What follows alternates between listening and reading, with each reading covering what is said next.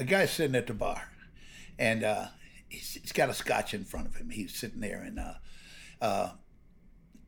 he's all lost in his thoughts. And this big biker walks up and takes the scotch and drinks it down and said, "You got a problem with this?" And the guy goes, "No, man, I don't got no problem. I'm just sitting here, man. You know, I went to work this morning and found out I'd lost my job. And I go home, and my wife left a note. She'd gone left with the kid and the dog.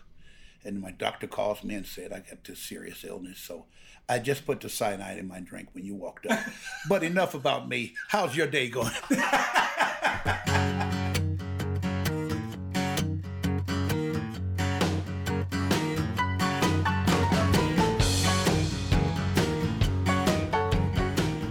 I am sitting here in Las Vegas with the wonderful Luxor Hotel right behind us, sitting with Sonny Charles, who has done his time in Vegas and Lake Tahoe. He's had hit singles in the past, and he's also sang with the Steve Miller Band, and he's been kind enough to join me for a little chat about his life. Thank you for being here, Sonny. Hey, it's my pleasure. So, Sonny, let's begin at the very beginning and tell me a little bit about where you come from, a little bit about your family. My beginning was, my family was in Arkansas. Okay. Blytheville, Arkansas was what my birth certificate says. Mm-hmm. 1940. Sharecroppers. You know, we had 2 mules, right, and 100 and something acres, and I had 6 sisters. I was the youngest, and we did cotton. And the whole thing was about doing 160 acres of cotton. And it was very, very, racially, it was very segregated back in those days. Really segregated back in those days. But living during that time, you didn't really notice it because that's the way it was. Mm-hmm. So you didn't question it, and you didn't feel, as a child, I didn't feel bad about it because that's all I knew. It was the way it was. But anyway, we did that, you know, we did the sharecropping thing, and I went to a one-room school. I learned my first 4 years in school was in a church. Mm-hmm. A high school girl taught all 8 grades. We would sit in the church, first grade in the first row, second grade, second row, and we went all the way back like this. Right. This high school girl taught us all our numbers, taught us how to read, write. We didn't have books to take home. So she would make it up herself. She didn't have printing machines, so she would write out homework, or mathematic homework and all that kind of stuff herself overnight. I mean, it was an amazing job. Somebody should find one of those people and see what ticks with them. But she did a great job because I learned to read and write, and we call it reading, writing, and arithmetic, the 3 R's. Mm-hmm. And that's what they called it back then. But from that, you know, I started singing because we would have a wagon. We pulled a wagon out into the field. All of my sisters were older than me and my dad, and they would go out and they would be working the field and leave me on the wagon. Well, that was back during the time when Louis Jordan mm-hmm. was doing his stuff. And we used to see the sepia films, the little shorts that he would make, Saturday Night Fish Fry and all those things. And sorry, where would you see that? Okay, here's the way it was. They would put a tent up, and some people would come there, and there would be a tent, and there would be some chairs, but most of the time people would sit on the floor or stand, and they'd have a projector, and they'd show a movie, and all the black folks would be in the tent, and we'd watch the movie. And it was really popular. We would do that, and maybe about maybe a couple times a month, there'd be movies like that. And then we'd go to town. We would go into town on the weekends. My dad would take us, and we go to the movies for a nickel, you know. And we had to sit upstairs, mm-hmm. you know, had a separate entrance and all that kind of stuff, you know. But like I say, it was no big deal at the time because that's just the way it was. And so, but seeing the Louis Jordan stuff really made me. I really loved it. What do you think it was about it that caught your Because attention? He was so entertaining. I mean, it was entertaining, and the music was good. Mm-hmm. Sort of because he was a great sax player. He was a good saxophone player, and so it was sort of R&B jazzy thing, but it just worked. It just worked. I mean, and he had a popular side too when he had that "Open the door, Richard, open the door and let me in." Yeah. It was just funny stuff. Yeah, and great songs. Yeah. And so my family would be working the fields, and I would stand on the wagon and I would sing to the corn stalks, cotton stalks. That was my audience. And I would pretend to do that. I guess I developed some sort of opened the door to my talent, I guess, doing that. How old would you have been at this point? Oh, geez. 5, 6 years old, maybe. Just really young. I mean, I was too young to do any work. Right. So, yeah, they could see me because I'd be standing on the wagon. Told me, "You stay on that wagon." And I'd stay on the wagon where they could see me, and they'd be out in the field, and you could see for miles out there because it was just flat farmland. Right. So this isn't work songs. This is a Louis Jordan concert. Yeah.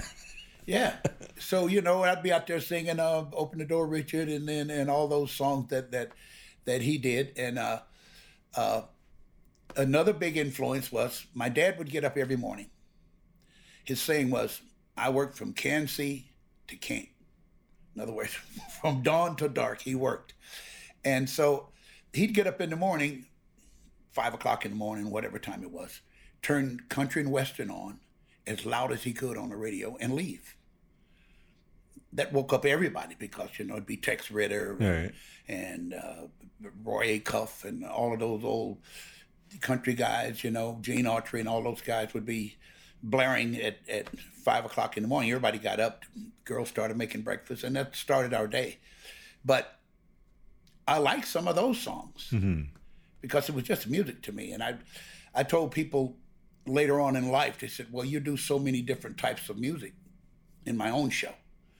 It's because to me, it's simply, you break it down, it's sort of like, it's just notes. If they're put together in a way that pleases me, then I'll sing it. It doesn't matter what genre it is, Well, I think over time, people have just wanted to put things into different cylinders. Yeah. And all of a sudden, everybody's divided. But yeah. But there was a time when you could listen to radio and hear country and then classical and, the old and FM it all days. be on the same program. Yeah. Yeah, it was, and that was an era I grew up in too, but I look at it like now, with the experience I've had in my lifetime, is that it's just music. It's just music, and you like what you like, and I'd rather be called a singer than a blues singer or an R&B singer, because I do jazz. Right. I do jazz. I do classical. I'm doing a thing with a symphony orchestra in October. Wow. So, it's just, I love doing everything because that just opens up my creative juices. So it was always that way when you were growing up, that Yes. It was about the music that you liked as opposed to a certain genre. Yeah.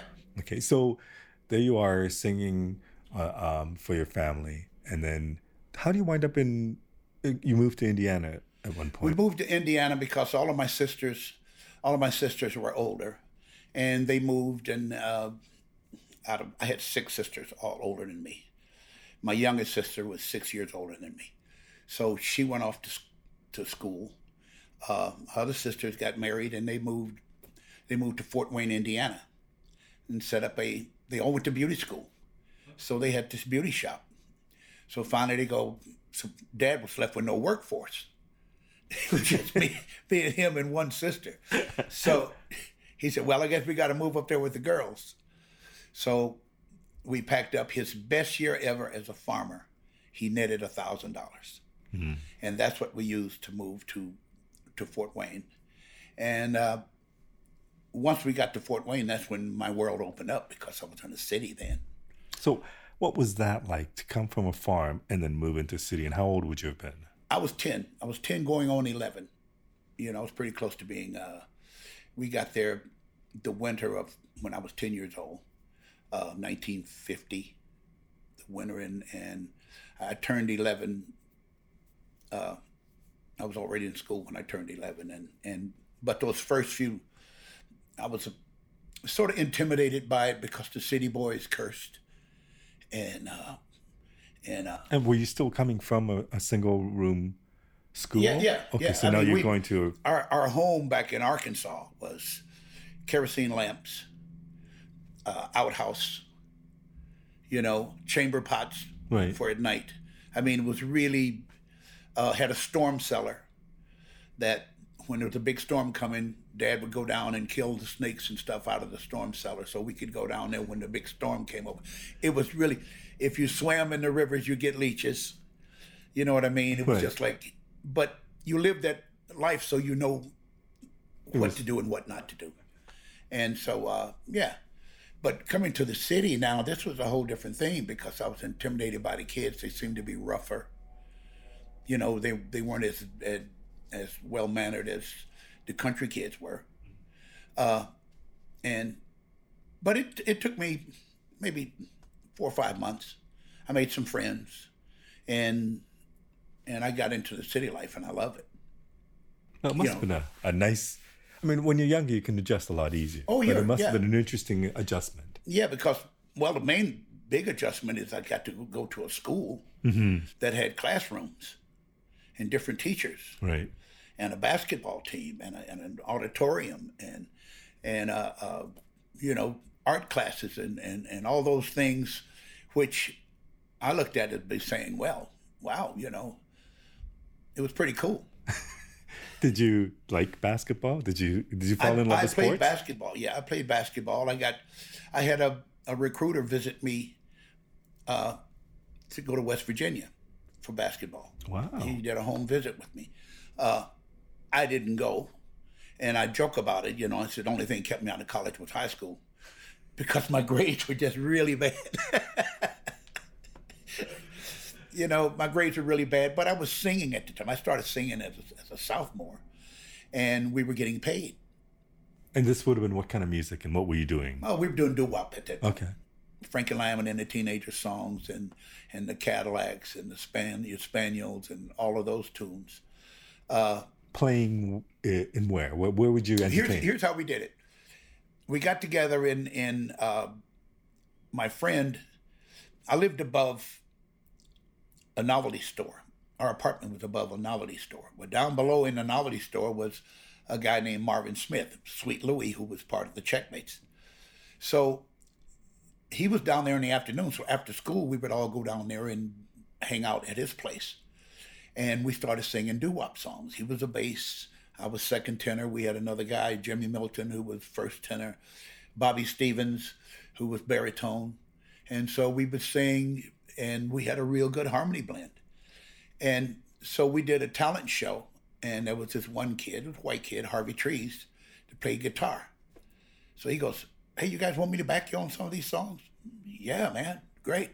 So he backed us up. We were doing free shows, Right. the Chamber of Commerce shows and all those sort of things. And so then he said, well, I know a guy who plays bass.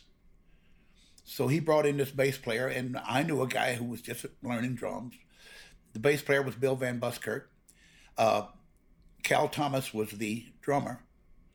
And so we had a trio to back us up. So now we were doing high school dances. And man, the girls, it was great. I have to tell you, that theme of the girls comes up many times when I talk to musicians. That was the motivation. So are you making money at this point or not? We were getting $5 a night. Okay. Now this is 1956. We were getting $5 a night. Okay, it doesn't sound like much money, but for us, I still got an allowance, and I still had another little job. I cleaned up my sister's beauty shop, and I made a little money doing that. So, yeah, I always had some change in my pocket. And musically, where were you getting the material from?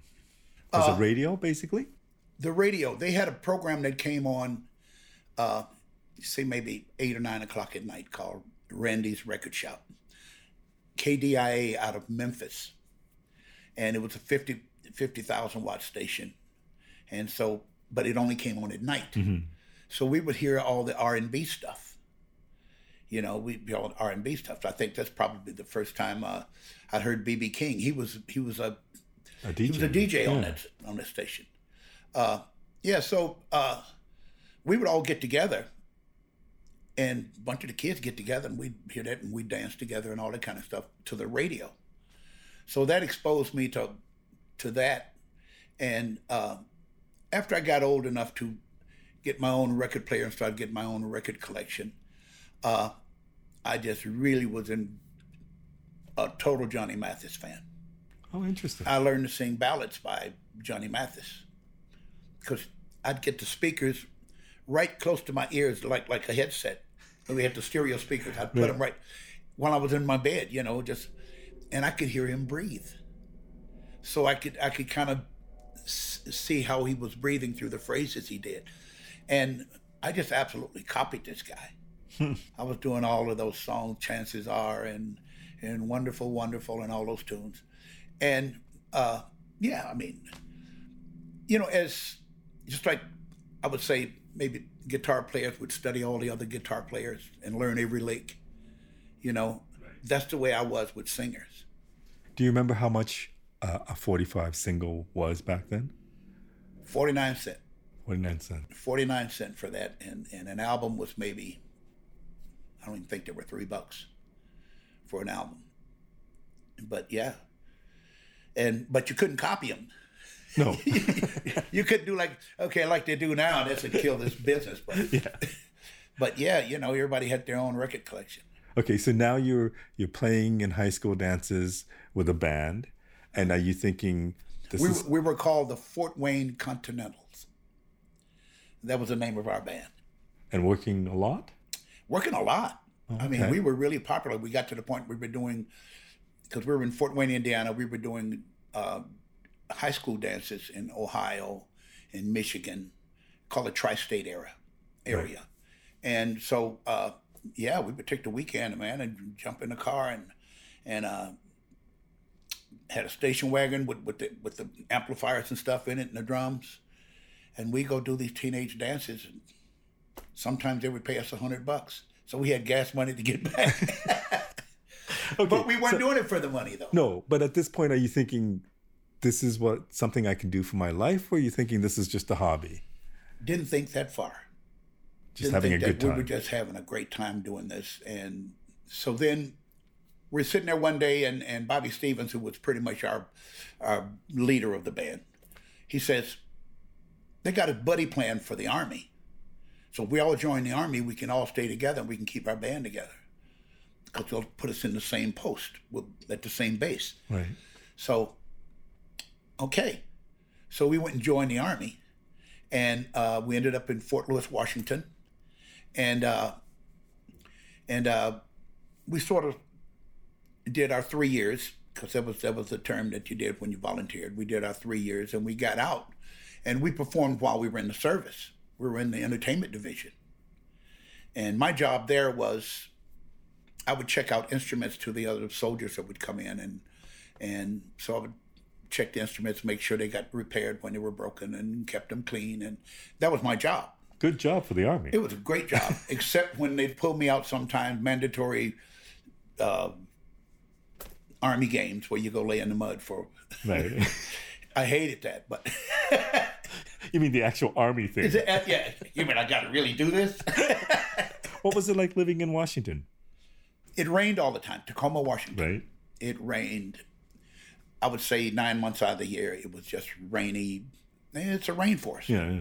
Basically. Yeah. And but I really liked the area. We could work. It was an open post. That's why we chose it, because you worked at 4:00 and you didn't have to get passes to leave. You could just leave. I mean, you're off duty.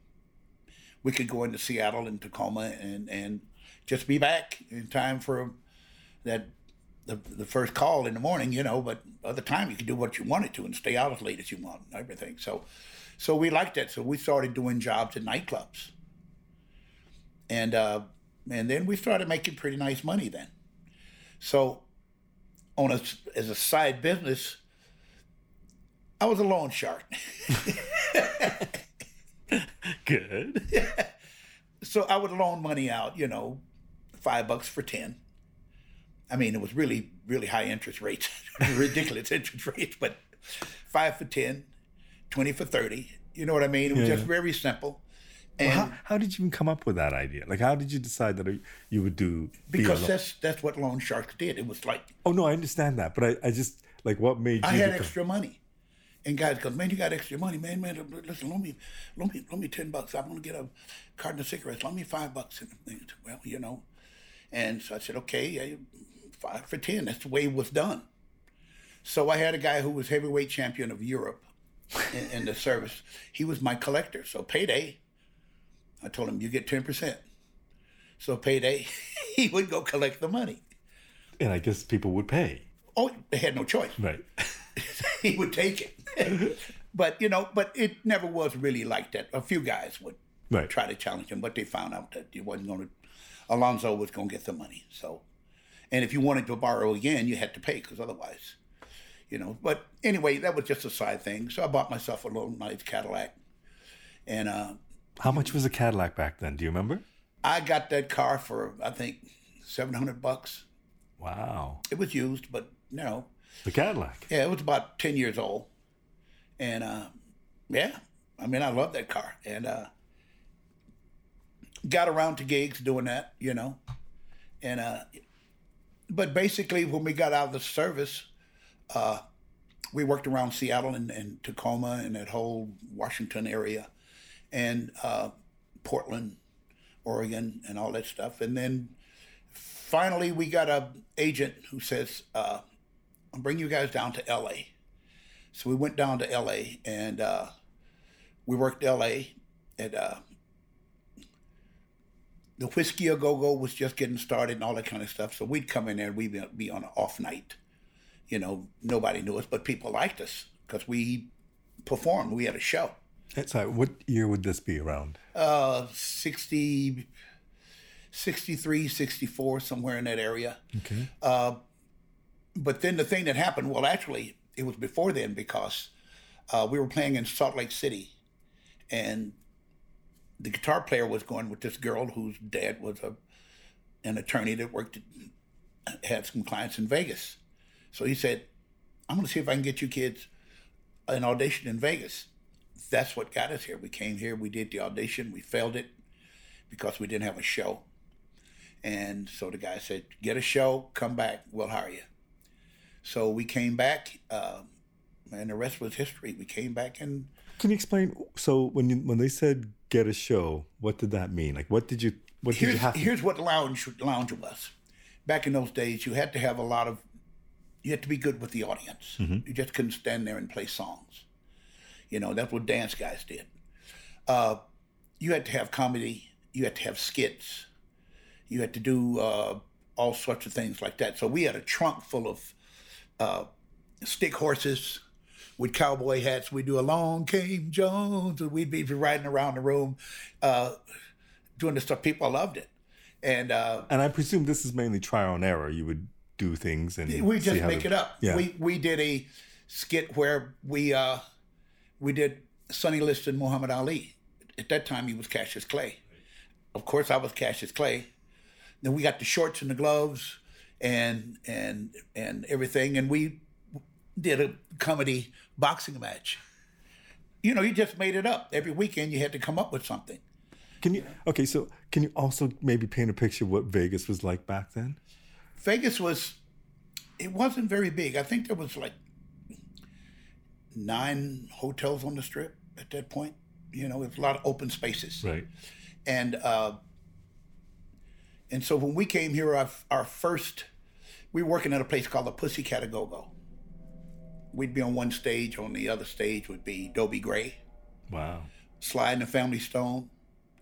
They were getting started. Spiral Staircase, but they were called the Fidalians at that point.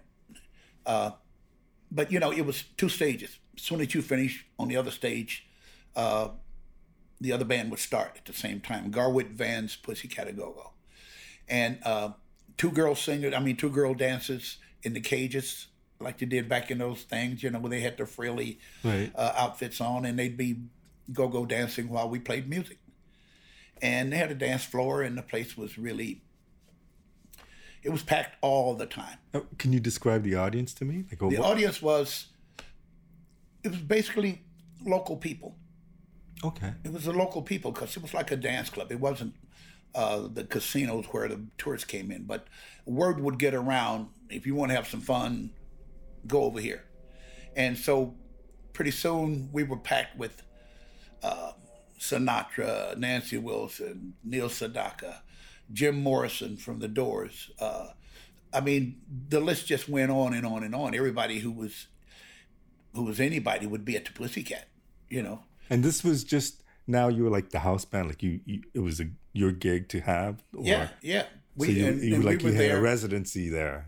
You would be An playing. interesting thing about that time was Vegas was still segregated at that point. And so integrated to the point that the black audience could come in, but there was a section they had to sit in. Now, the odd thing about it is all these people worked at the same hotels together. I mean, they ate together at the hotels. They were, nothing else was segregated except in these seatings in showrooms and nightclubs, and restaurants. So the people would get up and dance together, then they'd go and separate. So we were looked up one night, and there were some empty seats in the white section, and there were black folks standing in line. It was in the winter. It was cold out there. And we said, hey, why don't you let the people move in here, expand it a little bit, do something. No, we can't do it. No, we can't mess with this. So we said, okay, we're not going on. So we sat there, and pretty soon we sat there, and people got us in, where are the checkmates? Where are the checkmates? We're not going on. He went, okay. So he let people sit in there. Nobody cared. You know, everybody minded their manners back in those days, so nobody cared. And from that point on, the next day it was in the paper, Checkmates integrate the Strip. You can't find that anywhere. Wow.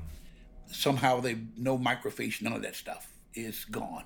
Somebody went, why would you put this in the paper? Because it makes us look bad.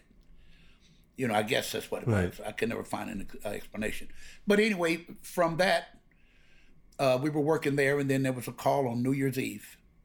The club owner, Garwood Van, came over and said, Frank Sinatra wants you to do his New Year's Eve party at the Sands. So I said, but, you know, we're still here. He goes, no, you don't understand me. Frank Sinatra wants you to come over and do the thing. Frank says it, you're doing it. So we went over and did his party, and from that thing, we got a gig at the Sands. We started working lounges then instead of that go-go place. And how different was that to be now in the lounge? Very different, because in the when we were working the Pussycat, we do 3-hour sets. We would do three. We would just go. Sorry, 3 hours straight? Yeah, our repertoire was probably 150 songs. Can you give me an example of some of the songs that you're singing at that point? We would do everything from, I'm going way back to, we do doo-wop stuff. And then we would do the early, this was like 64, 65. We would do the R&B stuff that was coming out at that point, you know, because you could get R&B then. Mm-hmm. And so we were doing that sort of thing. I can't remember the song titles. So, sorry, because oftentimes there's the world before the Beatles and after the Beatles. Did the Beatles have any impact on your... Here's a funny story. We were playing at the Pussycat when the Beatles first came to Vegas. And it was a great big deal. It was at the convention center, and it was a great big deal about it, mm-hmm. you know. And so there was a columnist here in town that wrote, the Beatles should come see the Checkmates and learn how to put on a show. Because all they did was just sing. You know, and Vegas was such a performance oriented place that just to stand there and sing or play, you know, they wanted more. You know, but yeah, it was we didn't get to go see them because we were working at that point also. So now you're 24, 25, working in Vegas. Now you're thinking this is a career? Or are you thinking... Oh, yeah. Yeah, I knew at that point. Right. You know, I knew at that point that this is what I was going to do. And this was a nice, steady gig. Yeah. Then Nancy Wilson came in. The singer Nancy Wilson came in and saw us. And she said, "You guys got management?" And we said, "No." Next day, she brought her manager in, Jay Cooper. He came in. 2 days later, we signed with them. Nancy and Jay Cooper were our management. And from there, every time she did a TV show, she goes, "Bring my boys on, otherwise I don't come on." And so we started doing Mike Douglas show, Merv Griffin shows, Ed Sullivan. We got all the shows. So tell me, before you got the management, before you met Nancy Wilson, obviously you were happy with your career. You're playing in the lounges, making decent money on a regular basis. What did you expect to happen? Like, did you have goals at that point to think that you would do something like record or tour? Well, yeah. We wanted to record, but the thing about us, we were such a show band that the record companies would come in and go, "You guys don't translate on records. You guys are a show band." So our first thing we did was with Capitol Records.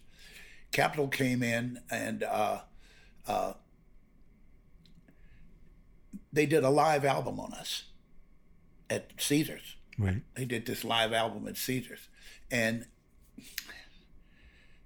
you know, I mean, it was a live album at Caesars, not done the way they do now, where they would probably take 2 or 3 nights. Right. And then splice it together and make the best thing. They came in one night, did one show, and that was it. And so they made the album from that. And, you know, it was okay, but it didn't sell. It just wasn't anything that they could really push on top 40 radio. And did you know that? Like, what did you think about that album? We were just happy to be on Capitol because we were thinking, okay, this is just the first album. We'll do a studio album next. And we tried doing a studio album to show you how stuck on the idea that we were a show band. When we did this album, they brought in, I remember Glenn Campbell was one of the musicians. Right. Yeah, he was playing 12-string on this. And so they set it up like a bar. They had a bartender. Mm-hmm. They had seating in the studio. and we did the songs like that. They didn't think we could perform unless we had an audience in front of us. So that went on until we finally, so we never were a big record act until we got with A&M Records. Herb Alpert came and saw us. And we got with them, and then we did that's when the Black Pearl thing came. Okay, so I'm interested why it would have been an album as opposed to single, because wasn't it more of a singles world back then? You would think so. And we did a single, "Please Don't Take This World Away," or something like that. It was sort of a syrupy sort of song. Mm-hmm. I sang it, and it was a hit here in town. I don't know if they had any records to sell. I never knew anything about it because that was back in the days where you never had an accounting of your sales. Mm-hmm. You know, you never got that. What you got was what they told you. You know what I mean? So, we didn't make any money on this thing. So, you know. And during those times, the deal was whatever expense was to record you had to be, the record company had to make that money first before they gave you your nickel a record, or 5 cent a record, or whatever, 25 cent for a album or something like that. Did something you get really advance? Ridiculous. Do you remember if you got an advance at all, or do you remember getting paid? The biggest advance we got is when we signed with A&M Records. We got $1,000 a piece, which is a lot of money back then, right? Well, you know, this is 19. Let me see. We got that. This was 1968. Okay. 68. You know, so people were getting paid then. Right. And you know, but at that point, I'd never had $1,000 all at once, because we were working for hundreds. You know, you get $200 or $300 a week. Mm-hmm. You know, it was probably average money. You know, and So But did you think you would leave Vegas? Was that a goal, or did you think we have it good here, we're playing all the time, we're happy here, or did you think no, you know what? When we signed with Jay Cooper and Nancy Wilson, we were a national act. We were all over the place. We played Tacoma in New York and Latin Casino, and we were doing all the supper clubs, all the top rated clubs. and this would be usually you would do it like a week run in these? Yeah, Okay. yeah. You go there for a week and sometimes 2 weeks, and it's something you don't see anymore. 2 words: held over. Mm-hmm. Nobody holds over anymore. Yeah. I mean, you can do great business, but you don't get held over. Back in those days, you would get held over. And that the agent- held over would be decided initially when the tickets go on sale, or when you played the week and they say, hey, can you stay another week? Basically, those situations weren't tickets. They were just people would show up, and it was like free. You could get in those rooms, maybe $8.95 or something like that. But that would be on your bill. You didn't buy a ticket. It would be on your bill when you got your bills for your drinks or food or whatever. And so if you did well, if you were really making good money for the owner, then they would hold you over, held over by popular demand. And so they'd hold you over for, sometimes we went to places and we got held over for 2 or 3 months. How do you plan your life like that then? Well, we were young guys. Nobody Right. was married. Nobody was married. So you'd go to New York and then you could be there for months. Go there until it runs out, until when time to move on. Right.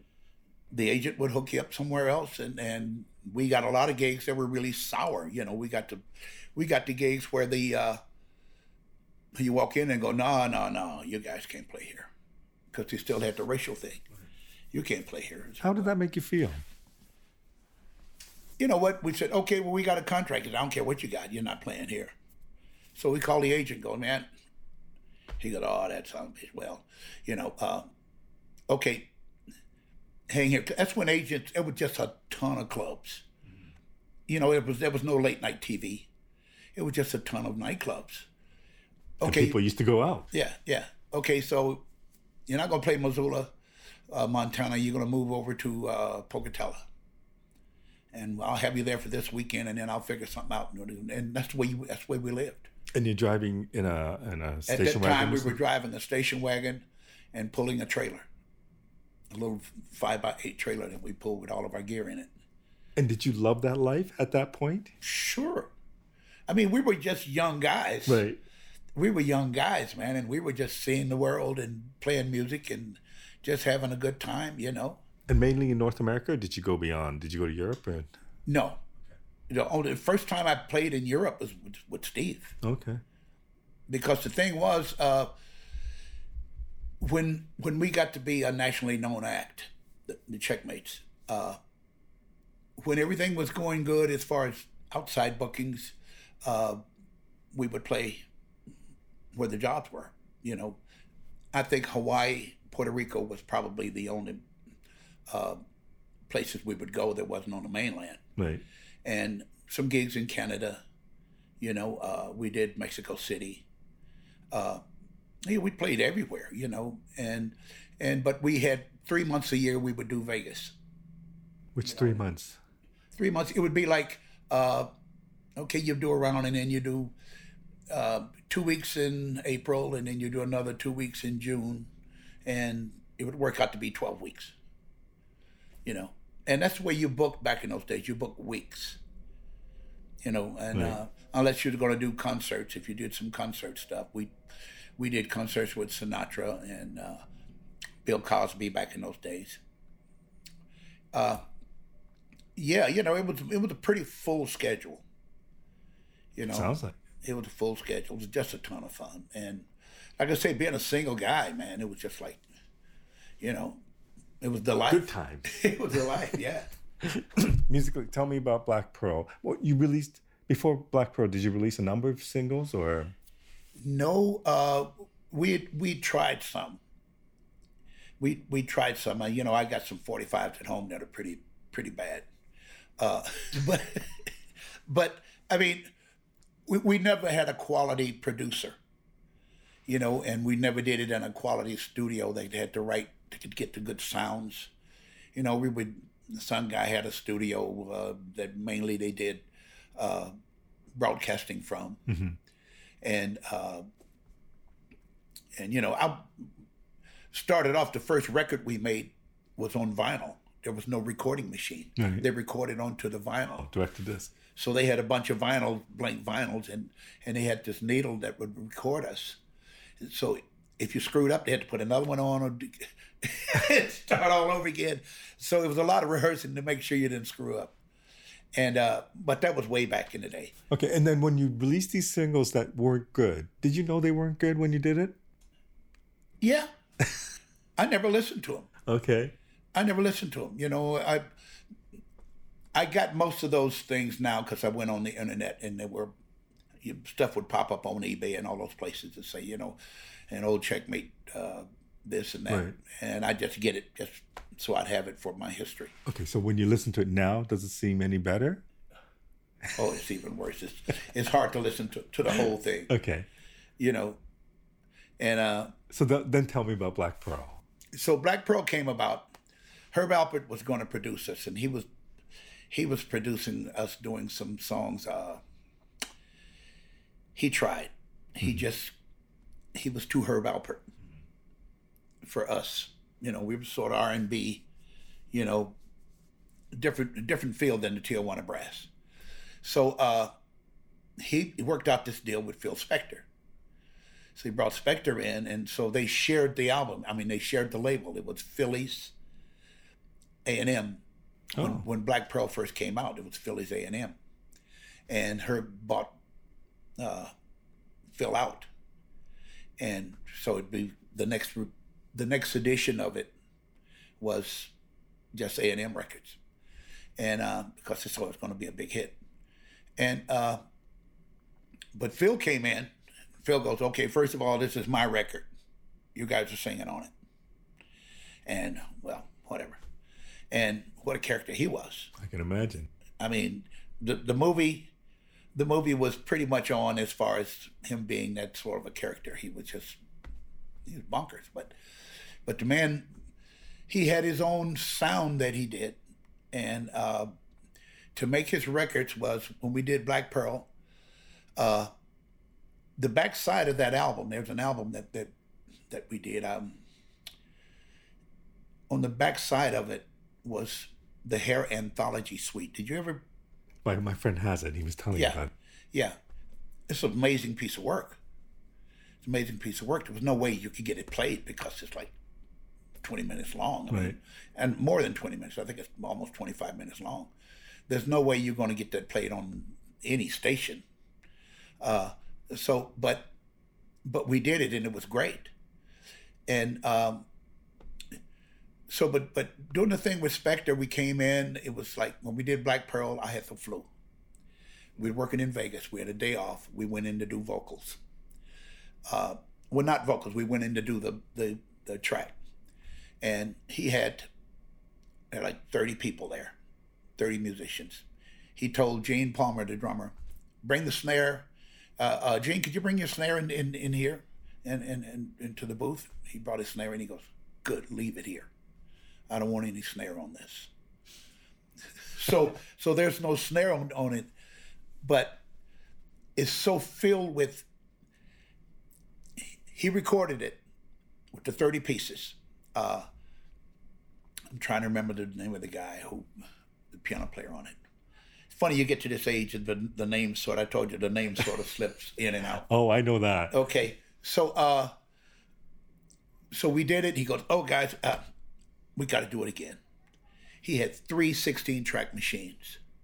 He would record it on one 16-track, then record it again on another 16-track, mix it down to the third 16-track, and then he's open to do it again. Right.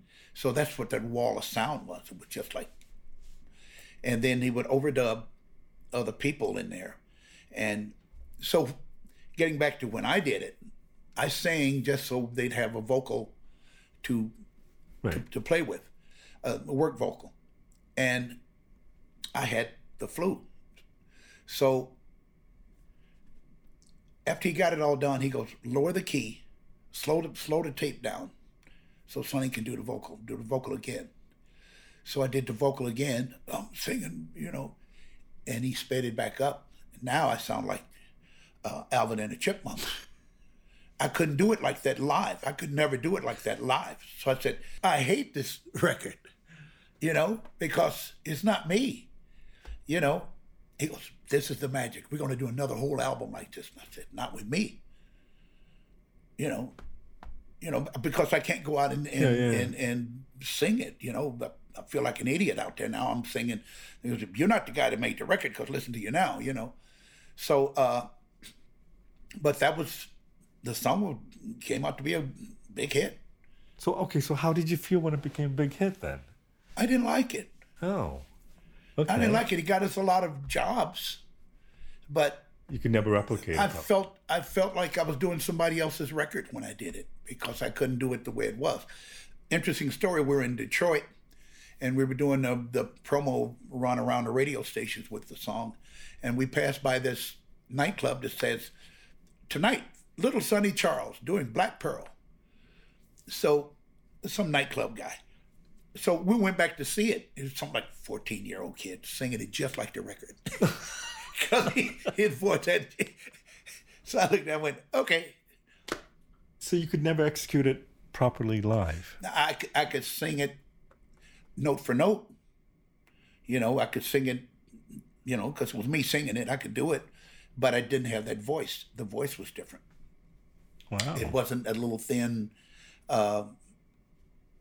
they sped it up, so it was just a higher pitch. But this is a song that did very well on the charts, both in the Billboard charts and the R&B charts.